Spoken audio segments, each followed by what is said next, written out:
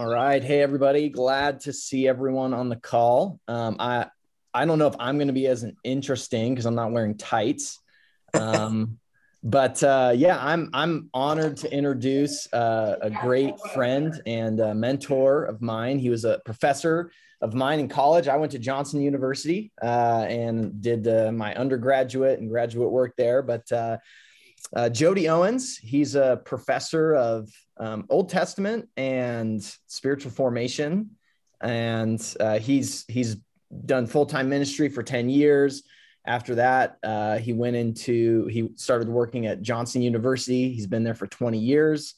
All throughout that time has continued to do interim ministries. I remember in his classes, I used to hear him say all the time, one of these days I'm just going to drop this gig and go start a church or something like that. So I don't know if you're still planning on doing that, Jody, but over the past 8 years, he's started and has been leading spiritual formation summits that he does a couple of times a year. Hundreds of people have gone through that, thousands probably by now. He's completed the Renovar Institute for Spiritual Formation and the Academy for Spiritual Formation. Just an amazing man of God. I've learned a lot. I mean, there are still things to this day that I practice daily that I learned in his spiritual formation class, like a daily examen, great books like Lance Witt's Replenish. Those are books that I read yearly. I've taken a lot from Jody personally. I think you guys are going to glean a lot from him today, and I'm excited to hear what he has to say. So without further ado, Jody Owens. So thanks, Jason. One of the great things about teaching is when your students transition from being your students to your friends. And I love that dynamic. And Jason, I feel like we're friends now more than just two folks that had the teacher-student relationship. So thank you. Blake, thanks so much for that devotion. That was strong. We need to have a phone conversation sometime to go a little deeper on that. And what you said, I think, really ties into some of the things I wanted to share with you.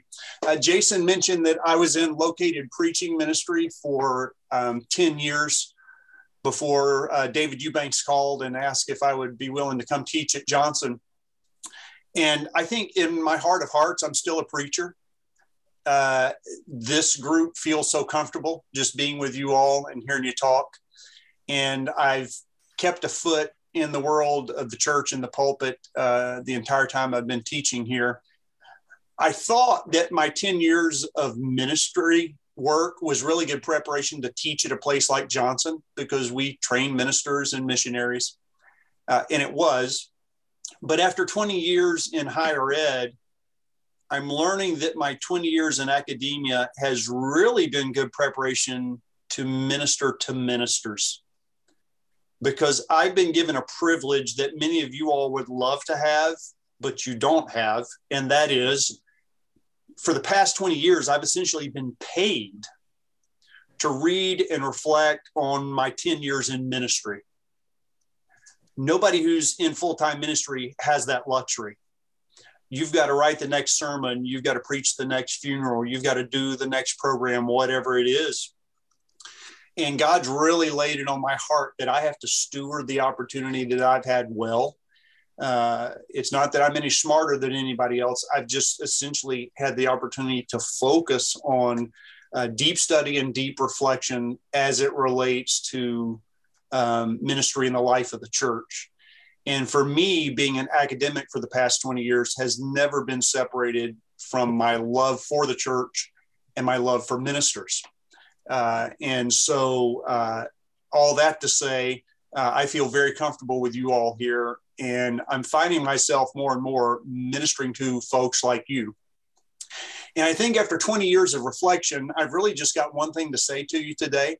It's not a list of 12 steps to help your church grow or 12 steps to be a better leader. It's really just one thing, and here it is.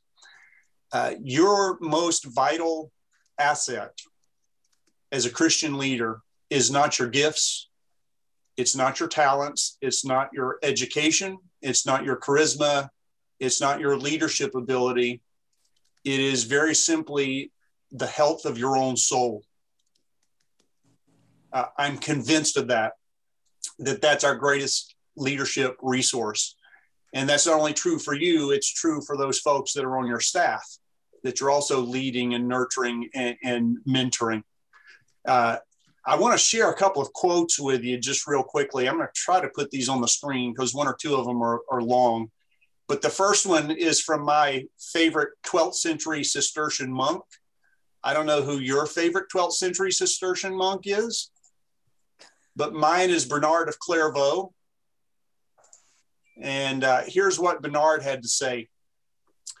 He said, if you are wise, you will show yourself rather as a reservoir than as a canal. For a canal spreads abroad water as it receives it, but a reservoir waits until it is filled before overflowing, and thus, without loss to itself, communicates its superabundant water. And then he says, remember, this is the 12th century. He says, in the church at present day, we have many canals, but few reservoirs. And I think Bernard's words are spot on for all times. But particularly, as Blake mentioned, the past 2 years had been a really difficult season in which to lead, and I think have exposed many folks to be canals rather than reservoirs. There's been a great exposure that has taken place over the past 2 years.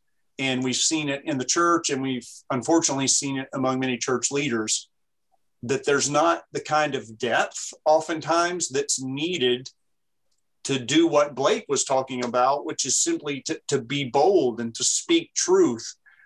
And when we fail to do that from a life and a soul that is filled, that is deeply invested in this abiding with Christ, then we cease to be a redemptive presence in the world. A few years ago, Alistair Begg, second quote for you, told a group of Christian leaders, he said, the people we serve don't need our giftedness, they need our godliness. And I think that's absolutely true, and certainly relevant to our times today. And then one last quote. Many of you will be familiar with Henri Nouwen in his little book, The Way of the Heart. But Henri Nouwen says to Christian leaders, he says, what needs to be guarded is the life of the Spirit within us, especially we who want to witness to the presence of God's Spirit in the world. We need to tend the fire within with utmost care. I mean, that's what we want to do, is we want to bear witness to the presence of God's Spirit and work in the world. He goes on, he says, it is not so strange that many ministers have become burnt out cases, people who say many words and share many experiences, but in whom the fire of God's Spirit has died, and from whom not much more comes forth than their own boring, petty ideas and feelings. I know in my own life, there was a season of my ministry where I realized I was doing the work of Christ at such a pace that I wasn't leaving room for God to do the work in me that he wanted done.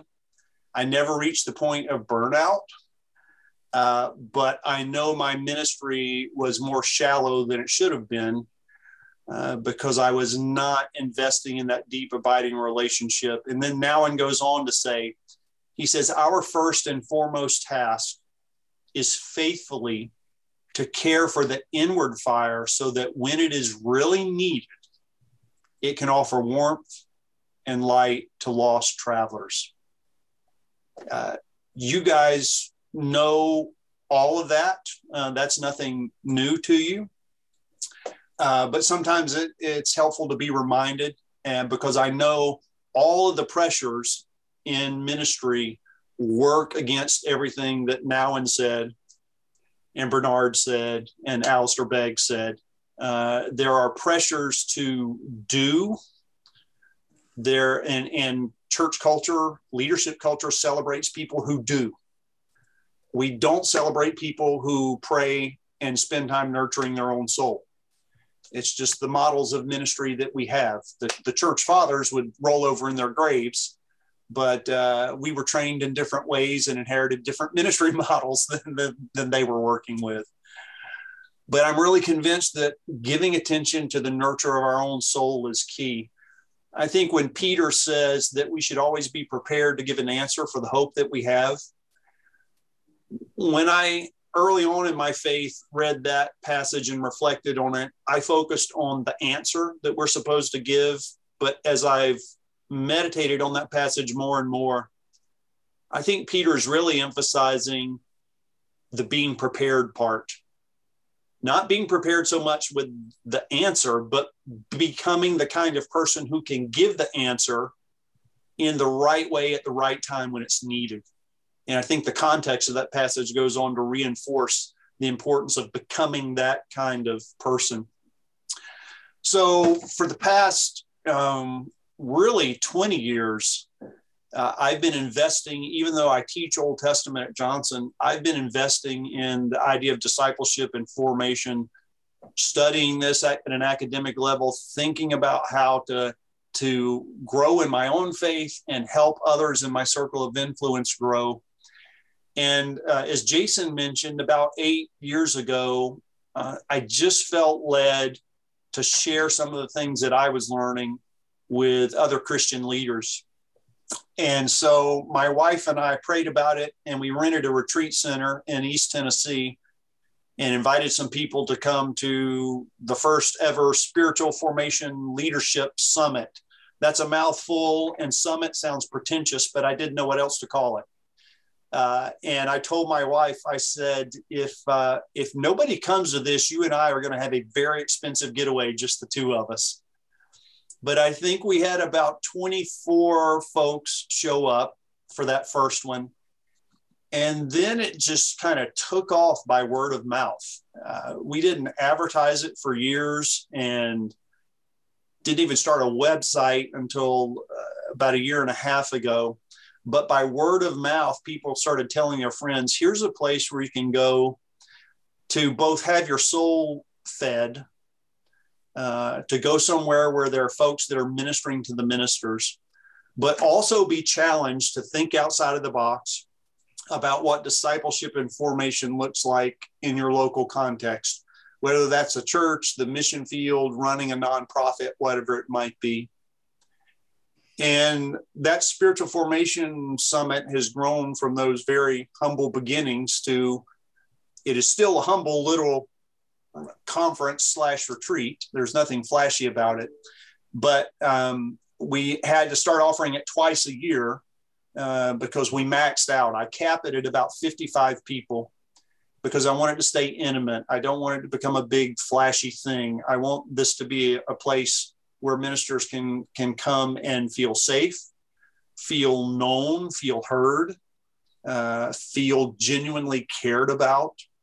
And so we follow a monastic rhythm. So we start with morning prayer at 7:30 in the morning, and then we eat like all monks, they have to eat. So we eat, and then I teach for about an hour, bringing material that I teach in my graduate courses on spiritual formation here at Johnson and at Richmont University.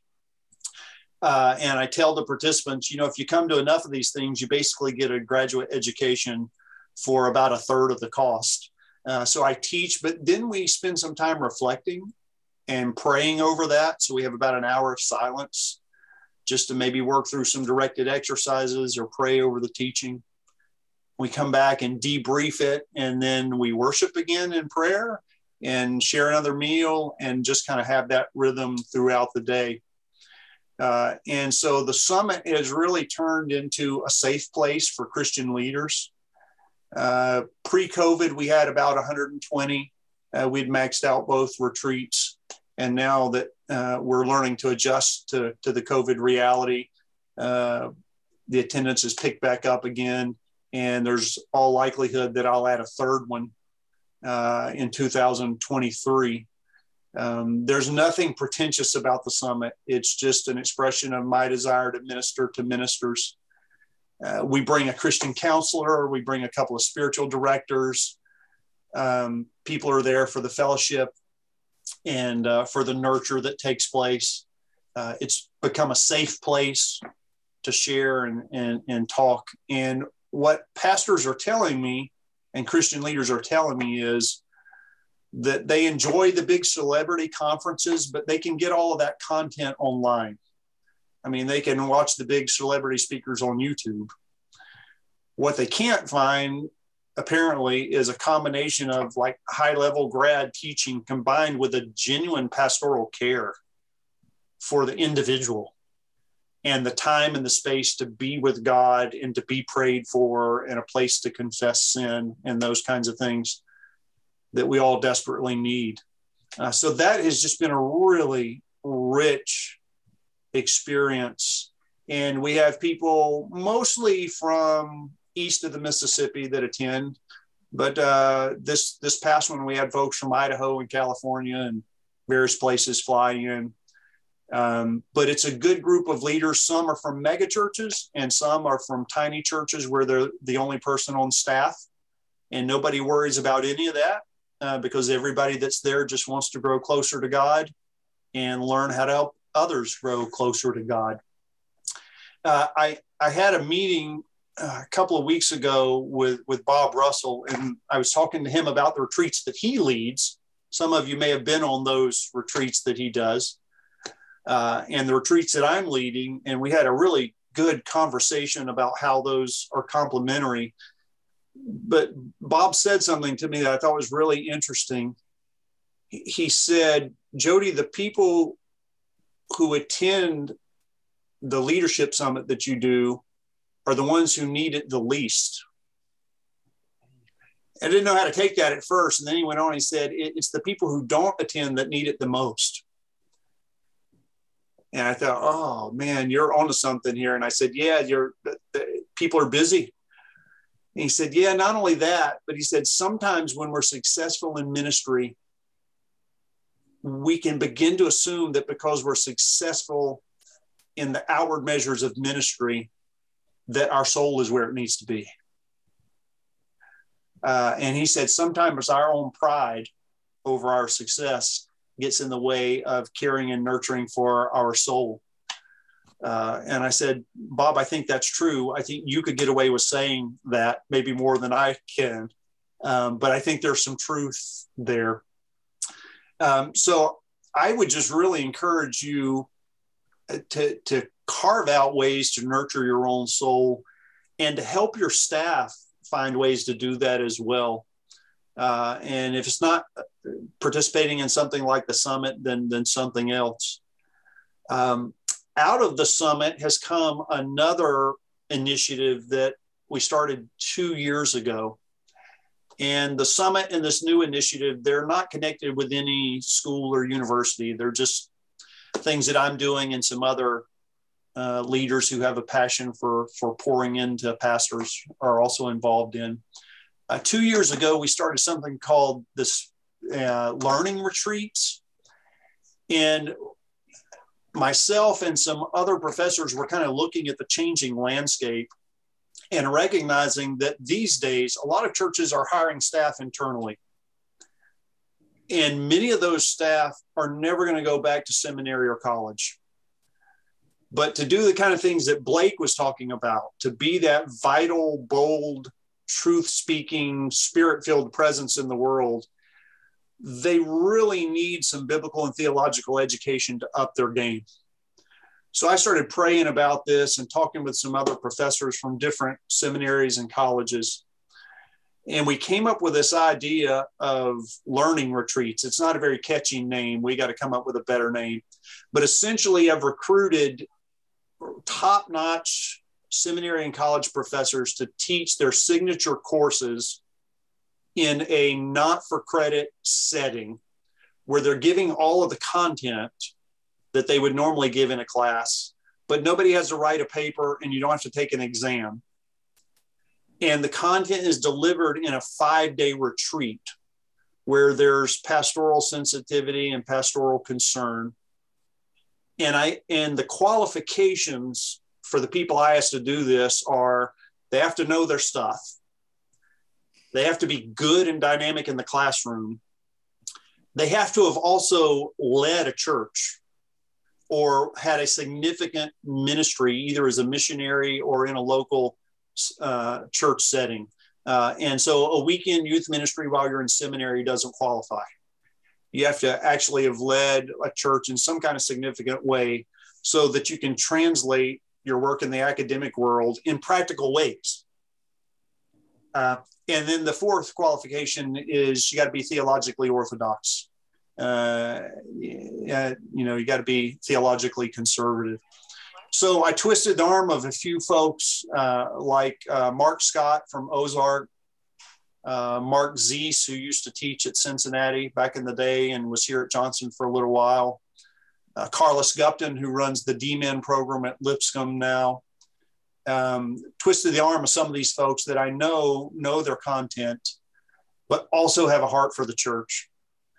And so for 2 years now, we started this program where folks can come, and even if they already have a Bible college degree and graduate degrees, they can come and continue to be lifelong learners and fill up listening to some really good teachers who understand the church, and be poured into intellectually, but also poured into at the soul level, because you're praying with the instructors, eating meals with them, having rich conversations around lunch and dinner table. And that has really just been a lot of fun and is bearing some fruit.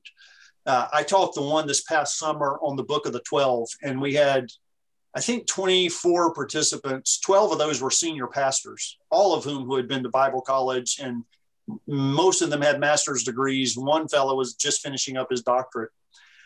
They were all writing sermon series on the minor prophets as I was teaching them the material that I teach in one of my signature courses here at Johnson.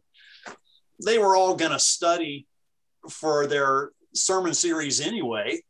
Why not come sit with someone who has done this professionally for a long time, but also loves and understands the church? And so they've been emailing me all year. Oh, here we are in the sermon series, and this is where we are. They don't need to go back to seminary to benefit from that kind of content. They don't need to take tests or exams. They're writing sermons for their people. There's immediate application. And that just puts so much wind in my sails, because as much as I enjoy preparing future leaders, right now it just feels like we're at a critical time in the life of the church in our culture. And it feels as if what's really needed is folks to pour into leaders who are in the trenches right now.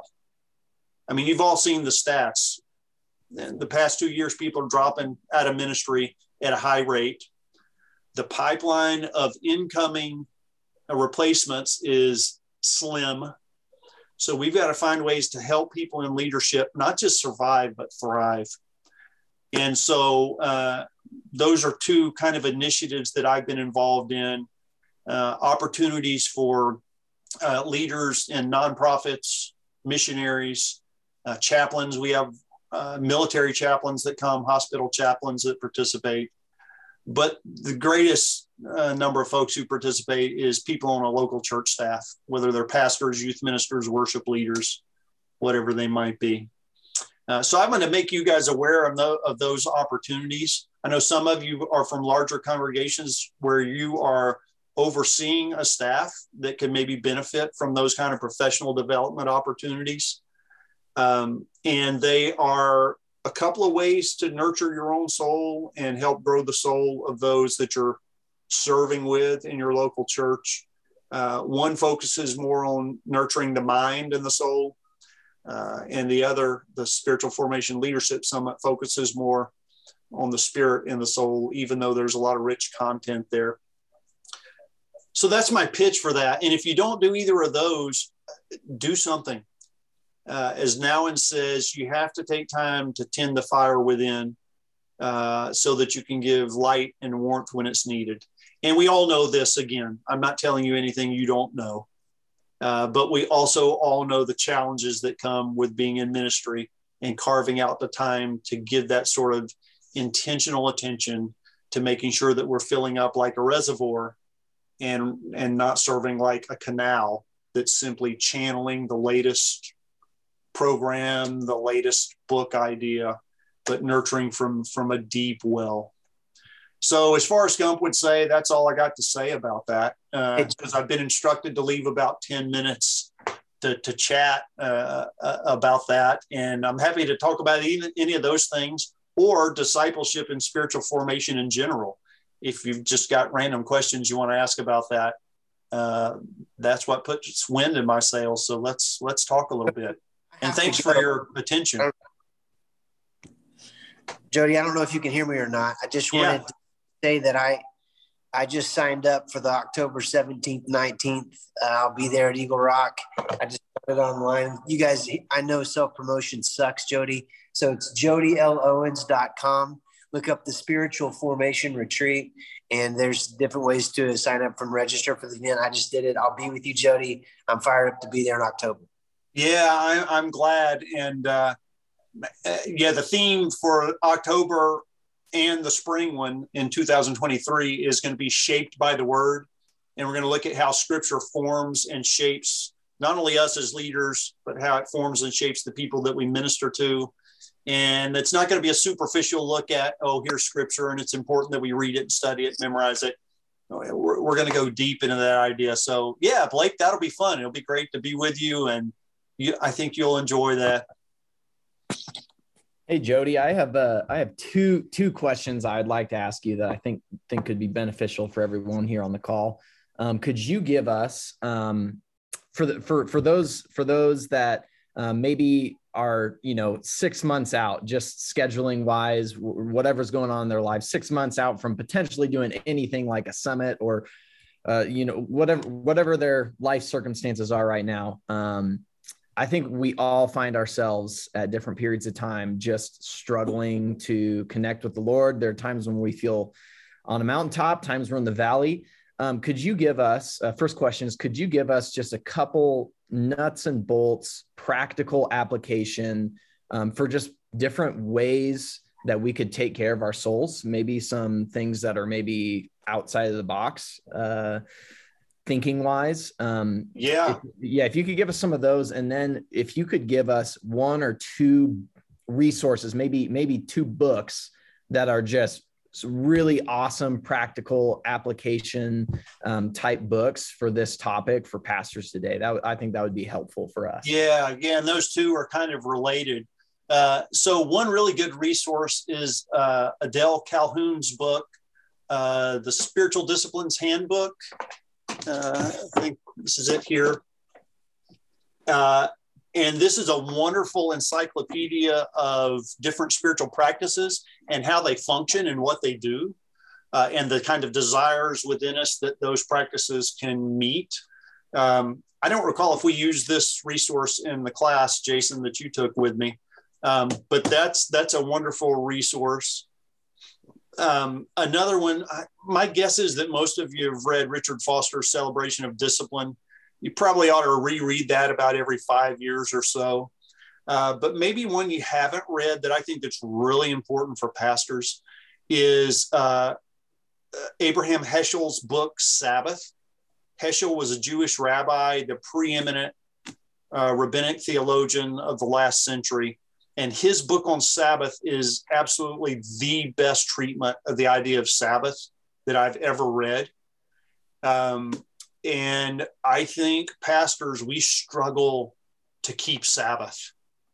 We really do. And that book, I think, would really be helpful for you. It's a small little book. I'm looking for it here. It must be on my other shelf. But it's Abraham Heschel.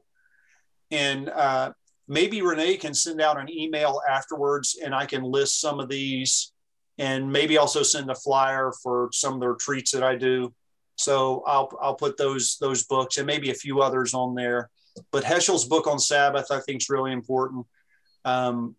In terms of practices that you might engage in, I would say the biggest thing is not which practices you engage in, but a sense of intentionality. Maybe it's fasting, maybe it's silence and solitude, maybe it's service. Everybody's wired up differently. There's not just one way to disciple. There's not just one way to be formed in Christ.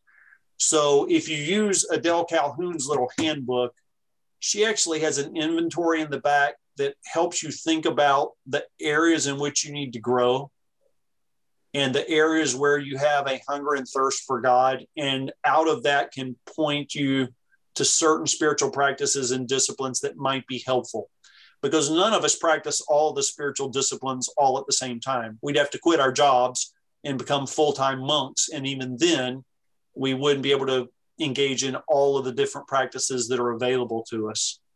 But I would say reread Foster, read the Calhoun book, but definitely pick up Heschel's book, Sabbath. Yeah. Is that helpful? If you come to the summit, we always engage in a couple of different spiritual practices that are maybe new to folks. That's typical. Sometimes it's Lectio Divina, prayer of examen, whatever it might be.